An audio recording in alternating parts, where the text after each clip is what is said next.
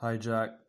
You remember 1991 when the Ukrainians gave up their nukes after the US and Russia promised them they would come to their rescue if they were ever attacked?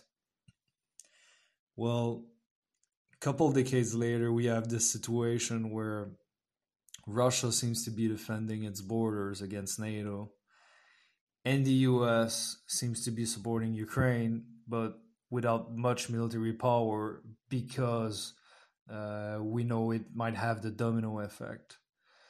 I think the approach is not the right approach because Ukraine, is being used as a bargaining chip by both parties.